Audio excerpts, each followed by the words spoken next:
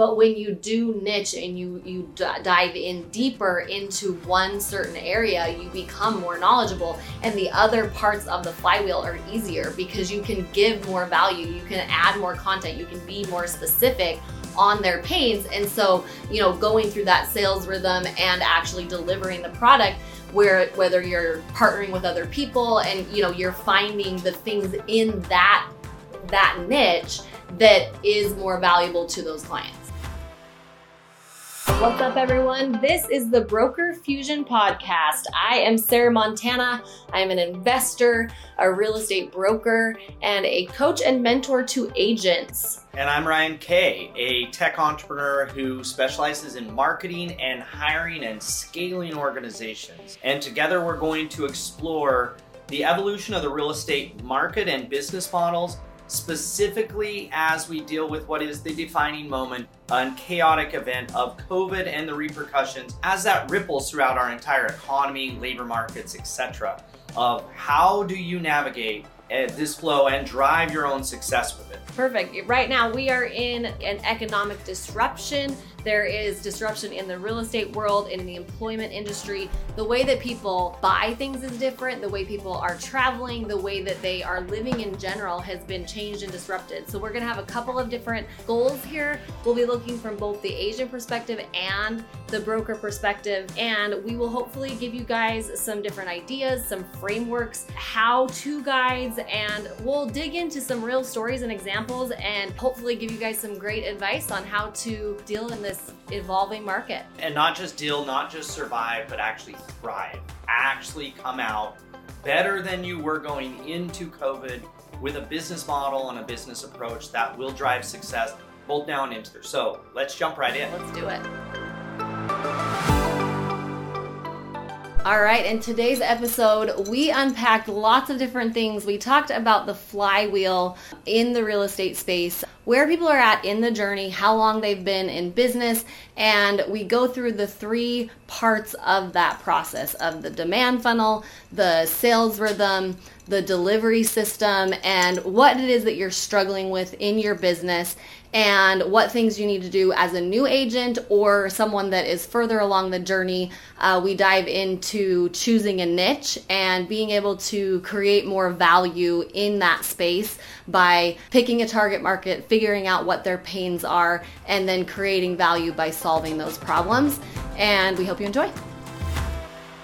Alrighty, today Sarah and I are hanging out and we're talking about the success roadmap or the success engine that's required to drive on that journey as an agent. And really trying to unpack, not that all agents are the same and all markets are the same and all stages are the same, but there is a fundamental first principle equation that equals success as a real estate agent, regardless of the level you get to. Now, there are different things that you do to make that drive, but it helps, I believe, and I found in most things, it helps to be able to boil it down to kind of its core theme so that it guides what we're talking about. So today, Sarah and I are here. We're going to unpack kind of the agent success journey. And I think probably where you start off is like defining what success is. If you're a real estate agent, and I would say the same thing if you're anything, fill in the blank. If you're a soccer player, like whatever it is, if you're trying to go on a journey from where you are today to where you want to get in 3 to 5 years, you have to define like, how will I know it's successful and the steps along the way? Like right off the bat, as I kind of interview and engage with Sarah, I know there's certain measurements that are the indicator of success in the real estate world of how many deals you've done, what your volume is during the year, because it computes to how much I make. And those are really kind of your core 3 things that you're looking at is at the end of the day, how much did I make this year? Profit, and how many deals did I do to make it? And therefore that translates into the total revenue amount of that deal. And those are kind of our core 3. Is there anything else as far as like, that is how you compare yourself to other agents? For sure. I think that obviously financial success is where people like start with, but also we're going to go into what it takes and what does that mean, because I think that your goals are going to change obviously as you start to grow. I think the biggest thing, especially when you're starting out, is just what's creating that momentum. So if you're taking what maybe you want to know what your goals are for the next 5 years, but it's like, let's create a roadmap of what's the definition of success in the first 3 months, right, of what do we need to do to get things going, and then we can create milestones from there. Right. And as you listen in on some of these podcasts, you're going to see that end point, the result, setting that goal, while it is important because you're looking out over the horizon and saying, where do I want to go to? It's more important as you then back away from that all the way to the point of action, where you're going, okay, if that's an output goal, how much money did I make, etc. So there's a few kind of fundamentals as we unpack this idea right off the bat of, you need to figure out where you're going. Success equals $100,000 a year in profit, right? And then you have to back away from that or back into, what do I have to do today to make that happen? What are those the action items? Because standing around like talking about how many deals I did or want to do will never actually get you those deals, right? So that's kind of like the number one part. I think the number two part as we go through this is we tend to approach business, because that's what this is. You're building a business with certain preconceived notions, such as we need to have a budget, we need to be very cautious about what we spend, and we've got to be very careful about the spending side of the equation. We were all brought up eating a heavy diet of Dave's Ramsey and other people like that are like, pinch a penny, penny saved is a penny earned. Is a penny earned, blah, blah, blah, blah, blah. And so we tend to be, as humans, very focused on the expense side of the equation, mostly because the expense side of the equation is something we have the most control over. And it's the scary part. Theoretically, it is like that scary part. But when you think about running a business, it is revenue brought in minus money spent equals profit. At the end of the day, your core goal is profit, right? But you have to be very cautious at the balance between revenue and expense, because the one thing I can tell you is, while it might be easiest for you to control your expense because it's just about you, don't spend money, it is the most powerful to control your revenue, because solving expense problems is easier later, but no budgeting will ever solve a lack of revenue problem. It's the same thing in real estate investing from a cash flow standpoint of you can only reduce your expenses so much, but if you increase the revenue, regardless of what your expenses are, the cash flow is where you're going to look and see whether or not that's a good investment. Yeah, and so as an agent from what are the pains, right? Success equals I'm profitable. Success equals I'm consistently profitable. Success equals I feel like I have a flywheel spinning. This engine just keeps going, that if I was to put less effort in, it would at least maintain itself so that I can then go put my effort into growing and expanding it. Because I think so often in real estate, you view it as a transactional thing. And that is it's kind of the norm of how many transactions am I going to do? But that isn't a flywheel. That is you're trading time for dollars. But if you're creating something that is, again, putting pressure at the top of the funnel and creating that momentum so that it can continue. And I think that is also the pain, like what you just said. It's very transactional. The reason why a lot of real estate agents fall into the transactional trap is because real estate is a transaction, is because they came from the sales background. The core job in real estate has always been sales dominant. And maybe you don't have a sales background, but trust me, the people giving you advice, your broker, those people, the people you see out there are sales first. And we're going to unpack that in some episodes and probably a little bit today of sales first versus demand first. Right? Generating demand and being a little more of a balance with marketing versus just sales. But it brings us back into that transaction of, I need to make 10 calls to get to one lead, to do one presentation, to close 50% of them to get my number. And that is an important funnel to manage. If that's all you focus on, you're going to be on constant, and now I have to go get the next transaction, which I'm back to prospecting, and that you can become successful at it if your measurement is obtaining a certain level of wealth or success of revenue, but you will not be able to scale that.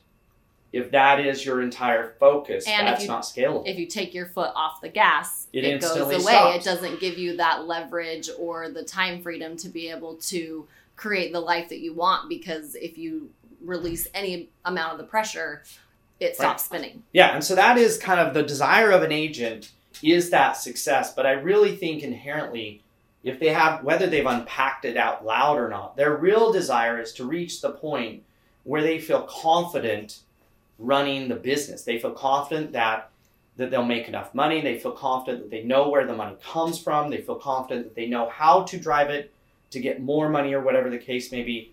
But again, the mistake that a lot of times we make is that while getting started requires that transactional mindset, growing and evolving requires coming out of the transaction to look at the bigger picture of the actual engine you're building, that are repeatable processes, that are assets you're building, that are influence, and those types of things that happen. So what we're going to unpack is really kind of the core framework or the core engine behind a real estate agent's business. And while there's different paths in the journey, different spots you might be in, whether you're a brand new agent, whether you've been in business for a year, you've been doing this, we have a couple different ways of kind of measuring where you're at on that journey. The easy one is how long since I got my license. Like whether you just got it a year ago or 10 years ago or 50 years ago. And the problem with that is it's not an actual indicator of where you're at along the success journey. Of your experience and your knowledge along that path. And so instead, to try to get this like a step-by-step on the journey, you go with success. How successful are you? And so if you stop for a minute and like if you're listening to this, stop for a second and pick your identifier of how successful am I? So we have 6 of them on here. Are you brand new? You've done no transaction. Or like step 2 is my favorite one, like F&F. You've only sold to friends and family, meaning people that would feel guilty if they didn't use you as an agent. While that is money, you made revenue, that's not repeatable. Like you only have so many friends and family. 2, like I've actually done more than 5 actual stranger deals is what I call them. You could say this is a friend of a friend. I'm good with that, counting as a stranger deal. But it can't be somebody who has inherent guilt around doing the transaction with you. Yeah, those first 5 transactions, you are essentially, you're still learning, and hopefully you have a good mentor or you have support at your brokerage that you're able to answer, ask those questions and get them answered. But then once you reach that 5 to 25, you're getting a little bit more in flow, you're understanding those systems, and you're starting to get that flywheel spinning. And then obviously if you've done over 25 or you're doing more than 25 a year, you have quite a bit of experience and things under your belt. However, I think a lot of times when agents get to that point, you're at that level of success that you feel like I've made it. And so a lot of agents that are in that level are very stuck in their box of what it is that they're doing. And so being able to change your paradigm on where you're at of bringing people onto your team, expanding, doing different things from marketing. A lot of times we get stuck in this is how everyone else is doing it, or this is how I've always done it. And in an evolving market, you have to be open to new frameworks and new ideas. Yeah, and so I think that's the easy one, how successful you are. So if you're listening, like shout, write it down right now, shout it out. I am blah, right? I am like 5 to 25 transactions a year. That's where I sit. Then you have the actual I guess your ratings of the different egos inside of the real estate business, right? Whether you're like, hey, we call these superpowers sometimes, where it's like which of the, if it's a game, it's the different weapons that you picked up that you're like, which of these weapons do I have? Do I naturally have I built up, or do I aspire to have? And the easy one right off the bat that we can kind of like throw out is there are people who become successful because they were born with the right name, in the right family, in the right town.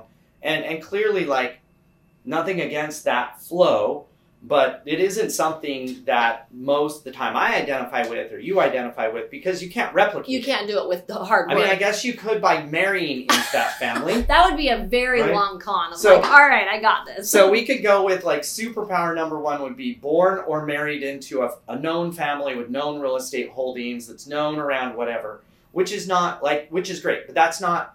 The other of these 4 superpowers are things that anybody can grow and develop. It may be harder for some than others, And you could do multiples of these, whether you're a networker, which Sarah is by far like a dominant networker. She can land in any place, not even knowing the language, and most likely build up a network of people that she knows people they know, that she's starting to put together their problems into solutions and into, because that's really at the core. A networker isn't just somebody who knows lots of people. That is a level 1 networker. I know a lot of people. But network power has to do with your reputation of solving problems inside the network. For sure. I think that's one thing that I've really changed recently. It's like, it's one thing to naturally be able to talk to people and just be outgoing. I think that some people think like, oh, that's my superpower. But truly networking and creating value with those connections, I think is what can take your business to the next level. Because again, you're not claiming value of just like, hey, I'm the popular one, like come and talk to me. You're, how can I help other people and push people together to create synergy and help each other out. And that is like, if you think of the two powers of networking, right? The two sides that are required. A lot of times we assume great networkers are the extrovert, outgoing, oh my gosh, they get in any room and there's a center of attention, they know everybody's name and all that kind of stuff, which is one half of the power, right? The other half of the power is this ability to solve problems within a network. The interconnected problems inside the network of buyers and sellers or transactions, or a pain here can be solved by this person's pain. I mean, at its core, it's like a bartering system. Within it is a secondary power. And to be honest, usually the one that's the most underrated and overlooked. And so if you're thinking about it right now and you're like, I'm not a networker because I'm not that person. I'm not the person who engages with strangers and drills in and that kind of stuff. A lot of times the hack for that is getting into the problem set where you're probably more comfortable. And if you are the networker who's like, oh my gosh, everybody knows me because I'm the most popular kid in school, and like I become the most popular kid in school because I'm just that outgoing, your inability, if you don't figure out how to then solve problems in 3 dimensions inside of the network, it will just become a reputation of being known, but it won't translate into money. What I think is interesting too, when you said pick up a weapon, is you have to kind of just put on that character diamond, like you said, because I may be a natural networker, but when I came into a market that I literally knew no one, like, yes, obviously I can be outgoing and I can go to a restaurant and like chat with people, but that wasn't my superpower. And so I had to transition into becoming a marketer because I needed to get out there and let people know my name. And so sometimes I think you're choosing your weapon and what is your superpower at that time. Yeah, and it really, so that like there's the networker, right? And the enhanced version of the networker is like the partner. Somebody who builds partnerships with vendors and stringing, where a networker, in our definition, is connecting buyers and sellers or buyers and buyers, like connecting the customers in the transaction. A partner or a connector is somebody who gets different vendors up and down the transaction and connects them together. When you're getting referrals from mortgage agents and you're giving referrals back, you're bundling up business models together, that type of thing. It's just a different type of network power, but it's around kind of the journey of the transaction of hooking together different vendors and different players inside of that transaction or inside of an ecosystem when you get, again, because it will constantly be a flip of inside the transaction, zoomed in, there's partners and whatever. Zoomed out, inside the ecosystem, there's partners that you can have that maybe won't turn into a single transaction, but drive brand recognition, name recognition, and value. I think that's what I love about that role is you're driving value in every part of the transaction. You think of it at the top of like, oh, I'm connecting these two people together, so I'm creating this value. But what can you do further along down the transaction and connect to continue to add that value? Right. The third one I would say is the marketer. And again, these aren't in any given order. Actually, it's funny. I probably wrote them in the order of hardest to obtain at times. Like a marketer is somebody who isn't like, we'll put these two together. You have a prospector and a marketer. A prospector is more sales focused. They're out there generating interest by disrupting people one at a time. Yeah, hitting the pavement one at a time. A prospector is a one-to-one type scenario where you are engaging one person with one conversation, whether it's email or phone or face-to-face or door knocking or at a trade show. Anytime you're one-to-one, you are in the prospector ego.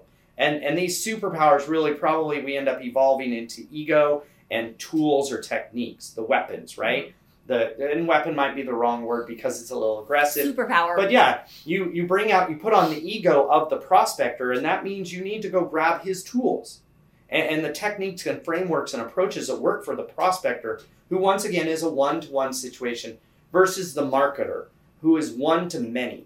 That same concept of being able to go out and find a target audience and engage them, but you're having to do it in mass. And for us, that would be an influencer marketer. But really, all of these superpowers kind of rely on a couple core concepts that we believe are inherent to being successful as an agent. And that is like that you're creating value, that you're leading with value, that you're really just identifying pains, helping them solve them, and coming up with tools or services or whatever that facilitate that solution to make it easier. And that comes from my mentors in the software space and my mentors in the influence space, and is really a little bit different when you break these down from the normal default of how you'll see agents go into the market, where they're very leaned in, whether it's networking or partnership or prospecting or marketing, they're very leaned in on their toes about, I have something to sell you. I'm the best at it. You need to listen to me and buy it from me. Versus a much more on your heels approach to all four of these things of saying, I'm here to understand the target, the people in the ecosystem, to understand their pains, their fears and frustrations, to understand their wants and aspirations, their goals, and to start connecting their pain with a solution and some type of tool or service or whatever that will scale that solution or facilitate or make it easier, faster, cheaper, whatever the case may be. But that part of leading with the problem and identifying a solution, even when you aren't the solution, or what makes you money isn't the solution, disconnecting that for each of these egos when you're playing it from I don't know how to do it, and you're progressing along that line of I'm a networker like white belt, right?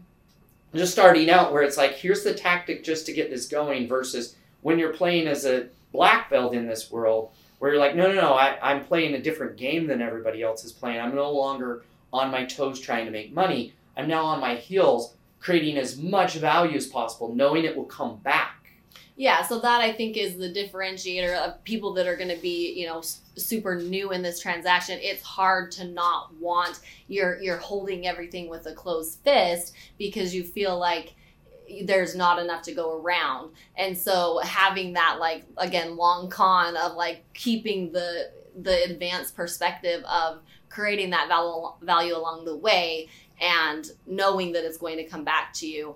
But hopefully, as we kind of go things along, we're obviously going to get them some easy not easy, right, but quick wins as well. Some quick wins, right? So we have the kind of like, how successful are you dynamic of figuring out where you're at. And then you have the kind of like, rate your superpower status on each of those areas, as far as like, hey, if you're lucky and you have 10 stars on I was born into or I married into, the right family, cool. Count that as 10 stars. Right? But on each of these other areas, long-term, your goal will be to level up your ego and your ability to be the networker, the partner, the prospector, the marketer.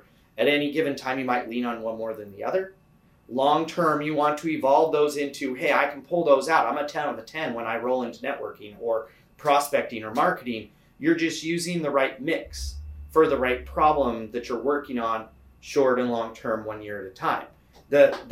These are the like how to rate where you're at, the kind of powers that are behind it. But if we really kind of zoom out and say, what is kind of the core thing you're building to build a successful business as a real estate agent, it really comes down to these three core parts of the flywheel. You need to be able to generate demand. And prospecting is a type of demand, but generate consistent and scalable demand where I can go pull a lever, whether that's an activity, whether it's money, whether it's phone calls, whatever, and new leads come out of it. Then you have to create a rhythm for sales like that. And then I do X with the lead, which consistently turns it into a buyer or a seller that signs a contract that says, I am now your representative. And then you have the actual delivery system of, okay, I've got a house. How do I get that thing listed and marketed as sold? Or, okay, I've got somebody who wants to buy. How do I go find them a house and get the entire deal done? And those three things are just this spinning wheel. And depending on where you're at in your agency journey, you're as an agent, I'm now new versus getting bigger or whatever, these three core things will always be there fundamentally. It's just where they're at from how fast it's spinning or how big it is, and what the current constraint is, what I should be focused on. What's really slowing it down? What's the bottleneck? What's slowing it down? Yeah, for sure. And so as we kind of look through these folks, like, so again, demand. Can I generate consistent people who want to talk to me about real estate? To sales rhythm. Can I take those people and turn them into a buyer or a seller that is under contract with me? Do I know what to do once I get them, and do I have the systems in place to be able to do it effectively? Right. And then delivery, like, can I actually deliver and make sure it works? Now, we're going to take each one of these and kind of break it down into its chunks here to just explain, like, what are the steps, what needs to happen so that everybody can conceptualize it. If you've been doing this a long time, you'll say, okay, this is a review. Just trust me and listen in, because you might find something and say, oh, I hadn't thought about it before. So we're going to start with the 4 steps. If you start with demand, there's 4 steps inside of demand, especially when it comes to value or influence-based demand generation, whether it's one-to-one sales prospecting, whether it's one-to-many marketing, whether it's networking, connecting all the interconnected pieces, or whether it's partnership around it. It still always will come down to the who. Who is our target? Whether that's a vendor, whether it's a potential prospect, whether it's whatever the case may be. Who's the target? What is it that their problem is that they're trying to solve for? How do you solve it? And then distributing that kind of content that comes out of it, distributing that value into their hands in some way. And those are, from a demand standpoint, those are the 4 parts of it. So maybe Sarah, jump in here, like, on this side as a new agent, where do you think is kind of like the biggest pain, the biggest hurdle, the biggest question mark? I think that so often, again, you go back to that, like, I just need to make money. And so they think, like, I can help everyone. Like, I am the agent, like, I'm a new agent, like, whoa, well, who do you work with? Like, I'll sell to anyone. And obviously you think that that might be the best approach. However, you can't focus in on those pains specifically, because someone that is, in their 50s that's ready to retire is in a completely different pain set of, they, maybe want to move into a smaller home that has less maintenance and things like that, versus someone that's a new family and they have an older home and they're ready to upgrade. And so being able to choose your niche and choose your target of who it is that you want to help. Do you like helping them? And can you solve for them? And can they pay you for those services? I think is probably the first thing, is figure out who it is that you want to work with specifically. Right, and I would say that is a core pain regardless of your size. It's just a different type of pain, and it presents itself in different ways. Like, at the end of the day, as a business owner that's either starting a business or growing a business or scaling a business, this same one pain is going to come back to haunt you time and time again. And it is the being able to balance reacting to proacting. Being able to balance between being opportunistic, hey, I take all comers because it's in my best interest to close any deal I can close to make money, and there's nothing wrong with that, of reacting to all the inputs that come in, but also having a proactive strategy that's like, but over here, I'm building a very specific thing that if it was to start working, I would start to get more confident with saying no to bad leads, because this over here is more scalable, is more consistent, is better running. And those two things, as a brand new agent, you're like, hey, I'm going to work with my friends and family first when I put it out there and say I'm a real estate agent. my default answer is going to be, I can help anybody with anything, anytime, for those referrals that are coming in at first. And that's okay. But on the downside of that is that you're not going to be the expert in any of it. Yeah, I think it's interesting. We're talking about the demand part of the equation, but when you do niche and you dive in deeper into one certain area, you become more knowledgeable, and the other parts of the flywheel are easier because you can give more value, you can add more content, you can be more specific on their pains. And so, going through that sales rhythm and actually delivering the product, whether you're partnering with other people and, you're finding the things in that niche that is more valuable to those clients. Right. And that's what I'm saying. Like, as you get bigger, you still come back to the same problem set. So you were a new agent, you needed some deals, and you took any deal and it got you some money.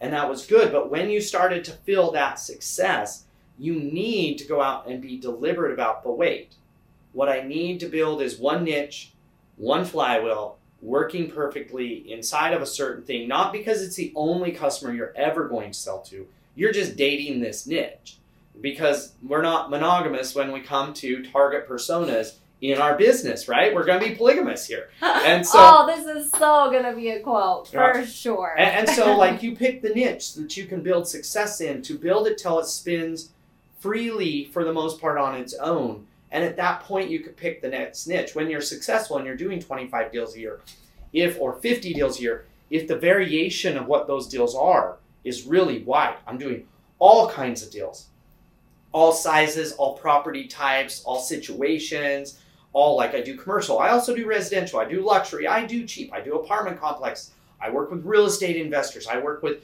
new buyers. I work with vacation second homes. Like, if that's what your business looks like, I can tell you will struggle to scale, because there's too much variation in those parts that as a more established business that wants to grow and scale profitably, same thing, reaction to the flywheel of maybe a little messy flywheel we built, but also going and setting up a specific flywheel to say, okay, but I'm going to build a niche flywheel that spins just in the luxury market here, and I'm going to get that running because it will be more profitable, but it will take a lot more effort to get going. Right. But the other thing that's awesome about that, and when you look at frameworks, is once you do that and you nail that system and you figure out what it is that you need to start the momentum of getting that flywheel spinning, then once you're doing that, it becomes easier to go and expand and help people in a different market, in a different niche. So it's learning that framework, especially as a new agent, or again, even like as a broker, if you're looking to expand your business in another way. Like, it's just learning that framework of what it is that you're providing to those customers. Yeah, and this is, again, why it is, while we're talking about, hey, new agents need to do X, and if you've been doing it a while, you need to do Y, and like, if you're killing it at your game, but you want to know what comes next or how to break beyond that kind of plateau of success, it generally does break down into niching and to something that seems like it's extremely counterintuitive. But this is a first principle, and you'll hear me say first principle over and over and over again if you listen to very many of these podcasts. These are a core principle of business. This one of the small project and success over time versus big giant project, that we believe the success comes from a huge initiative, from a huge market space, from having all the potential people able to talk to me. We assume that by being broad, by being non-specific, that you're opening up all the opportunities that could come into your life, right? And therefore, it's really hard to say, no, just pick one niche and nail it, and then the next niche, and then the next niche. But the funny thing is, that's the same thing that I do in the software world. We run Agile. It is a way of building products. It competes against Waterfall. Waterfall is when you take one platform and you decide you're going to build the best thing ever with every feature that will ever be needed, ever, and will work for everybody and every customer. And that's what the healthcare marketplace meltdown was of Obamacare, was the fact that a waterfall software was built. They spent years, 2 years building the software, without actually ever testing it. And by testing, not meaning, oh, we clicked through and it worked, but real world feedback of users. In my world, when we build from an agile standpoint, we're picking what's the minimum viable thing or minimum effective dose of something for the smallest customer base that's in a niche, so we can get it live and see it working and get it spinning on its own and then go do the next thing. And so it's actually a first principle of it's always hard to explain, and when people hear the explanation, they're like, totally makes sense. Pick one niche, get the flywheel spinning, make it work, and within 5 minutes they will be tested of their resolve about, oh, that makes sense, but what about this one deal that just came to me? And instantly it blows back up into, and so that is why I'm not saying you have to be full on only niche, don't take any other deals, but that you have to create some level of separation in your mind between this is me being opportunistic because I have to be it, and I should be opportunistic, but I'm always watching to make sure that the gain isn't outweighed by distraction or the pain it's going to cause, versus being proactive over here on the side of saying, but while I'm doing that, I'm setting up these future engines that are more niche, that will run on their own, that will be more scalable. I really like that concept too. Like when you are a new agent, like you feel like you have to have everything in place. Like you have to have all the social media and you have to have all the perfect logos and you have to do all of these things, but it's taking that next actionable step.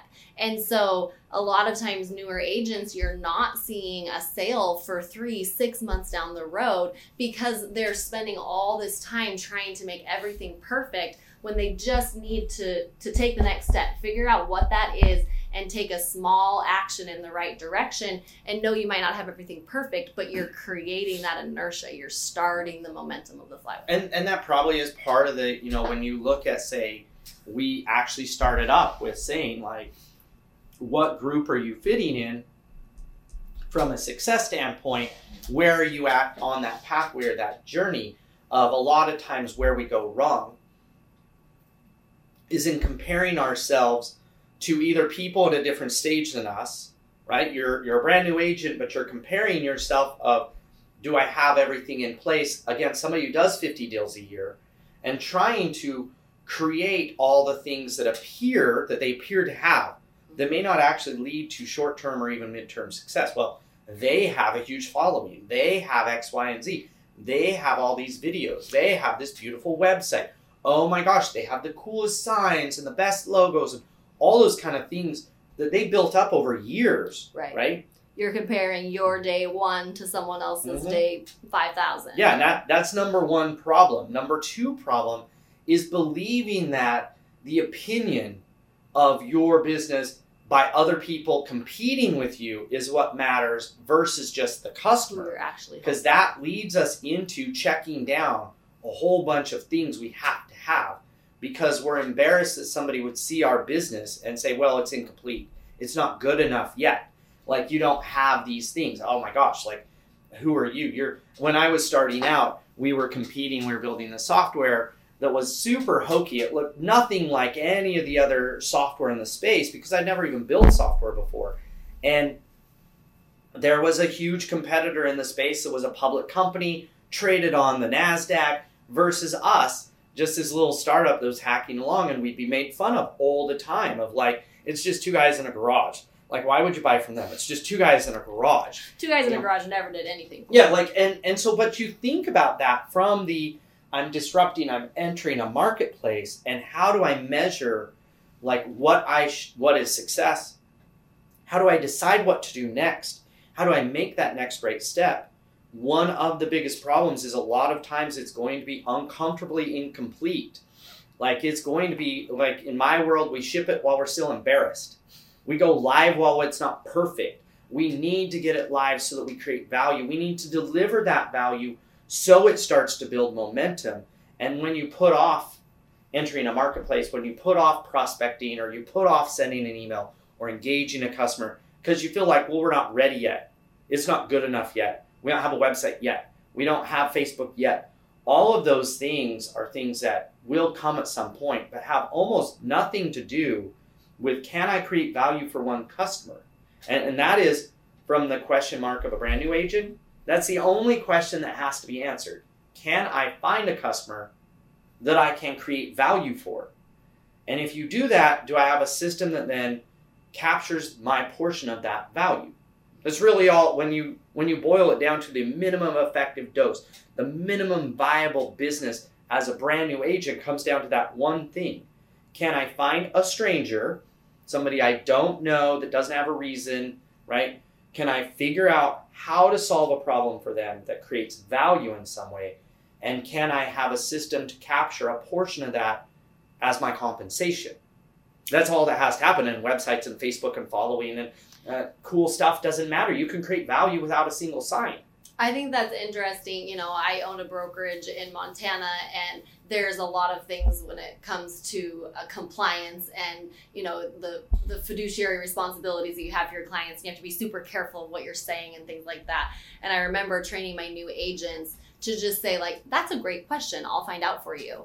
And so it's one of those things where most customers are not going to be like, oh my gosh, what a freaking idiot, like, I hate her, you know, or I'm going to go find someone else. It's like, you're doing your job. You may not know every answer. You may not have everything done perfectly or have all of the steps in place, but as long as you're willing to go and find out and be willing to do the work to deliver on what it is that you're promising, you're better off. And as a new agent, make sure you're not saying anything that you don't know what you're talking about. And that probably comes down to the ego of a new agent, where there's a difference between being the expert, which is probably what you aspire to at some point, to be the expert, the knowledge leader, that you come to me to ask a question, I have all the answers.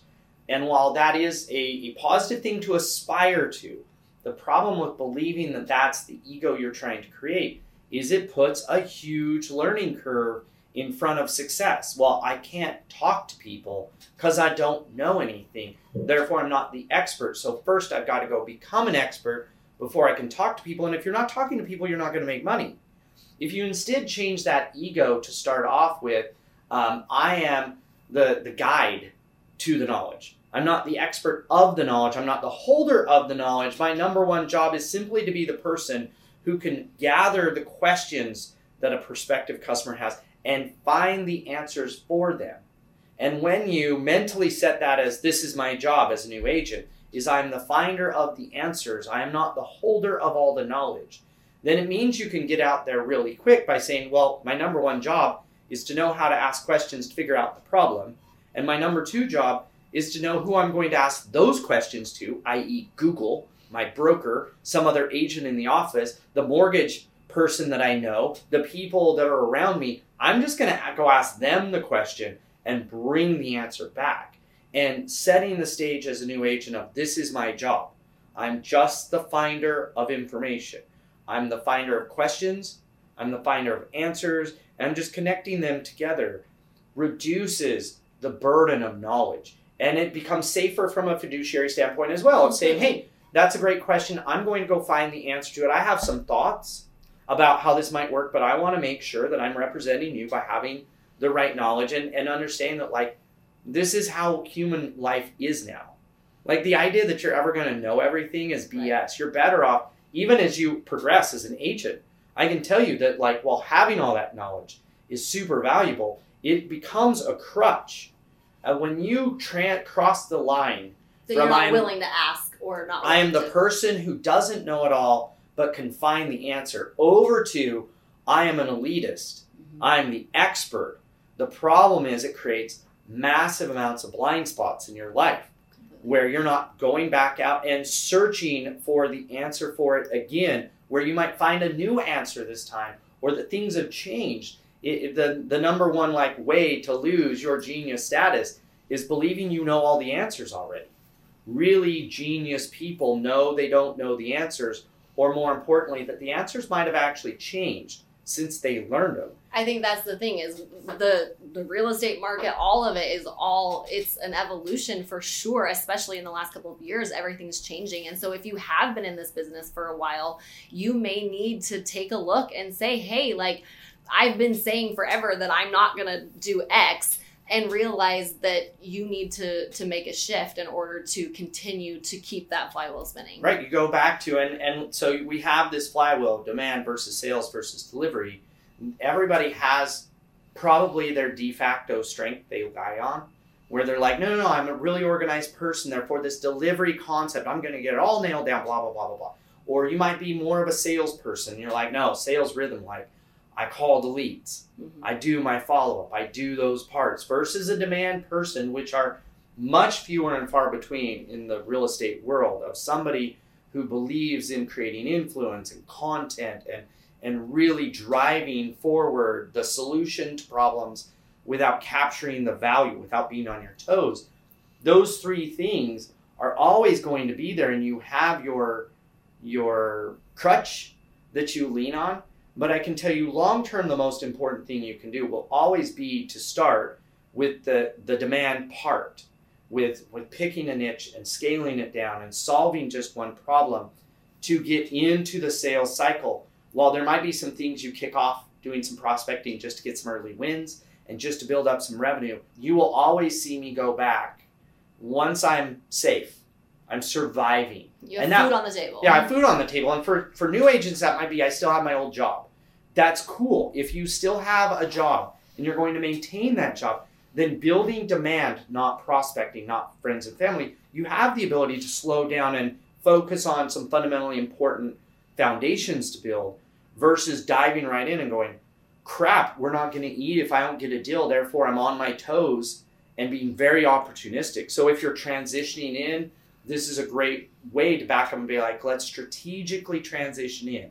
Not just when I quit my job based on my earnings, but when I quit my job or pull it back based on that I have a working functional engine, that it's delivering, even if I'm farming out some of the stuff and not making as much profit, that I have an engine for revenue. And as you're growing and expanding, I can tell you, no matter how good you are and you're like, oh, we crushed it at sales, I know if I make 100 calls, I get whatever. Most likely what will stall you from your progression is not going back to demand and saying, but how do I make this replicate? How do I make it do it at mass, in scale?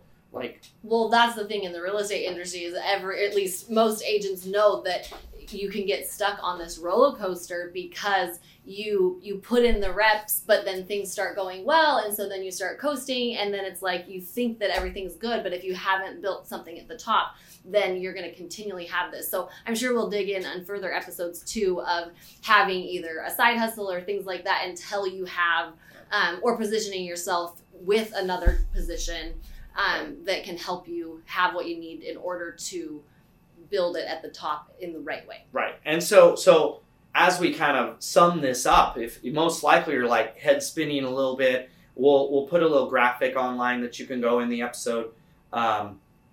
In the episode description, there's a PDF there. Go click on it, and we'll show you kind of like the demand flywheel and the different parts that are on there so that you can conceptually see it. But most likely, it's really hard to unpack this for everybody at different stages in the journey with different superpowers and whatever. So we have a really easy way for you to get from, okay, conceptually I download the PDF I looked at, that's cool.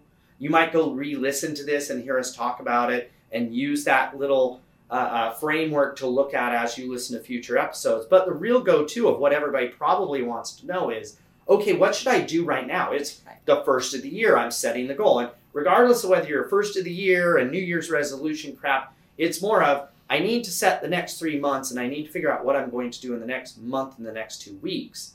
We have a really easy way to get all the way down to this is what I should focus on. And it's a quiz. It's super easy. It's totally free. There's a link in the comment or down in the description section. Click on it and go take the quiz.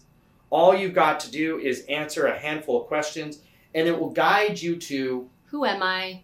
Where am I at in the journey? What are my pains? What are my constraints? And what do I think is going to be happening going forward as well? Where should I focus? And that will give you the ability to then jump from there, and it will give us the ability to direct you at specific episodes, to be able to say, hey, if you are a new agent who is struggling with A, and this is your current situation, then you should be focusing on lead generation in this certain way.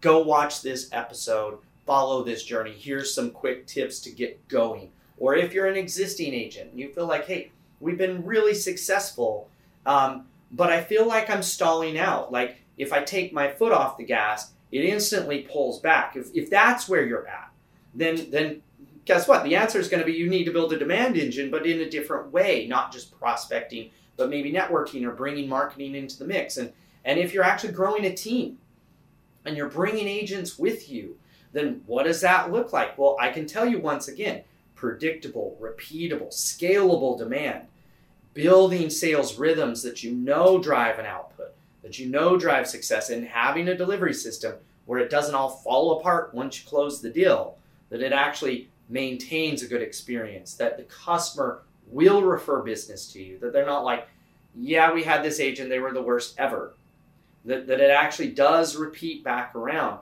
Each of those parts are still the fundamentals of building a successful real estate agent business, but there's just different things you need to do. So go take the quiz. We're going to point you at the right situation, at the right what your focus should be.